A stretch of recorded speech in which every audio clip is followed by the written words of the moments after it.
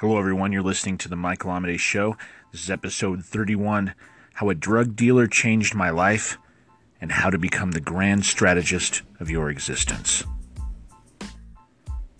Okay, just a quick disclaimer. Let's get this handled right out of the gate. I do not condone drug dealing. I don't promote a life of crime, the drug trade, organized crime, or brutal street violence. Cool? Cool. So no letters, please. In the winter of 2009, a strange set of coincidences led me to find an intense self-development concept that I found to be very effective. The odd thing about this concept was that it came from the Mr. American gangster himself, Frank Lucas. At the time I was introduced to backtracking, I was in a slow ascent from a dark place. Recovering from an intense and mutually destructive relationship, I had yet to find my bearings. The philosophy I'd been exposed to by my martial arts teacher helped a great deal in gaining a perspective on the situation, but somehow, the path to take me from where I stood eluded me. It was then, in the moment that I was most lost, that an answer came. Late one night, while watching the special features section of My American Gangster DVD in my apartment, I heard Denzel Washington refer to Frank Lucas going on a backtracking trip where he would shut himself in a room with only a desk and a chair for weeks at a time. There, in silence, he would write down everything he could remember in his life, from the large events to the small. From that room, he was able to see long-term patterns and tendencies that had previously been hidden from him. It also allowed him to become a grand strategist for his life, planning movements and turns long before the opportunities would present themselves. It was an interesting idea, so I jotted it down, thinking I would explore it later. And then very next day, while reading Robert Greene and 50 Cent's The 50th Law, I came across a chapter about Lucas and backtracking. Taking the clear hint, I tried to research it a bit more before realizing there's very little information about it out there. The lack of information is probably because taking life advice from a drug dealer is generally frowned upon, although I can't imagine why. And B, backtracking seems like a lot of work. Backtracking allows you to confront the unfolding story of your life head-on. You'll see behavioral patterns that might surprise you. You'll most likely be interested to learn about strengths and/or weaknesses you didn't even know you had.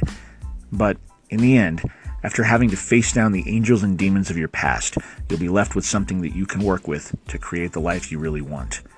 It's a great way to face the monster of our past, whatever it may be, and conquer it.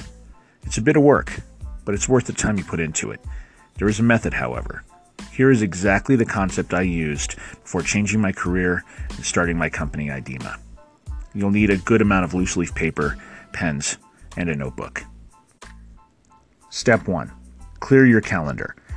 As you sit down at your desk to begin this project, you will inevitably have someone or something come in to disturb you and take your time.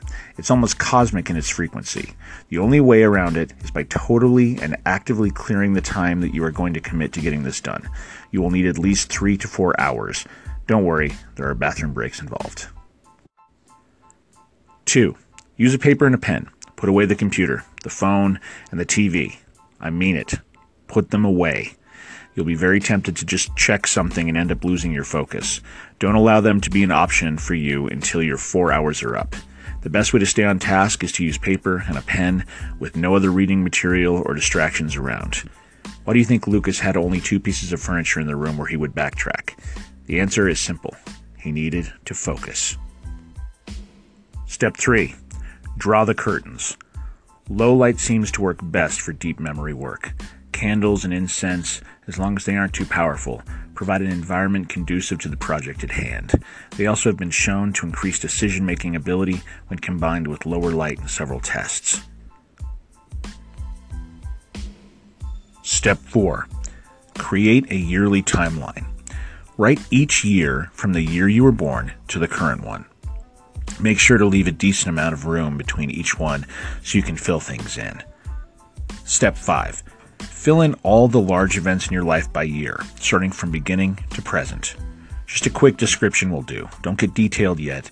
This will, unless you're Jason Bourne, be easier than you think. Skip the mid-size to small stuff for now. Step 6. Now that you have something to work with, look for the way your life flows.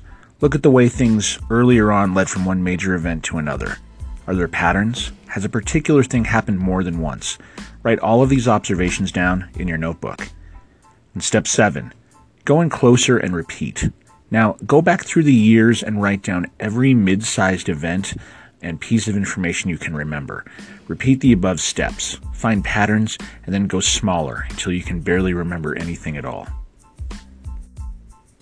Step 8. Find your vision.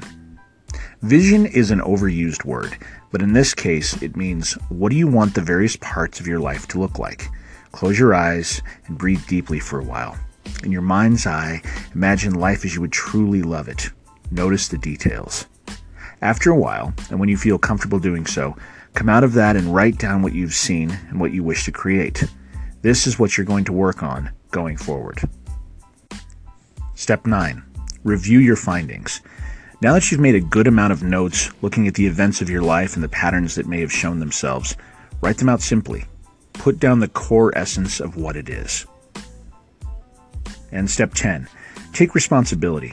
Negative patterns and events in your life might not be your fault, but blaming anyone or anything for what's happened in your life, while possibly justified, is adverse to getting use out of this sort of technique. At least for the moment, try to suspend any resentment and think of ways you have or can stop them from occurring in your life. How you respond is your responsibility. Step 11, design your grand strategy.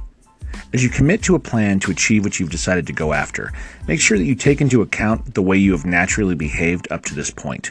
For instance, if you've never worked out a day in your life, then don't plan to hit the gym every day for 4 hours. Taking the time to slowly introduce habits really pays off.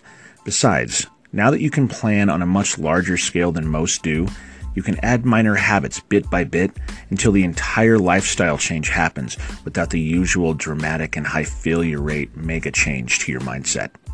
This technique, while almost obvious, is incredibly powerful. Most people can't remember what they had for lunch yesterday, and yet here you are, knowing the ebb and flow of your life. Not only that, but you have a plan to create the future that you wish to experience. This is a very, very powerful and high leverage place. Now take all of this information and go make it happen. All right, everybody, I hope that you enjoyed this. I hope it gave you something to ponder and helped inspire some creativity as you go through your day. If you find yourself being creative with words, lyrics, poetry, short fiction, consider listening into my radio show at World Poetry Open Mic. We're broadcasting every Friday at 8 p.m. Mountain Standard Time. You can find us at worldpoetryopenmic.net. But until next time, which will be tomorrow, keep living authentically and keep living creatively.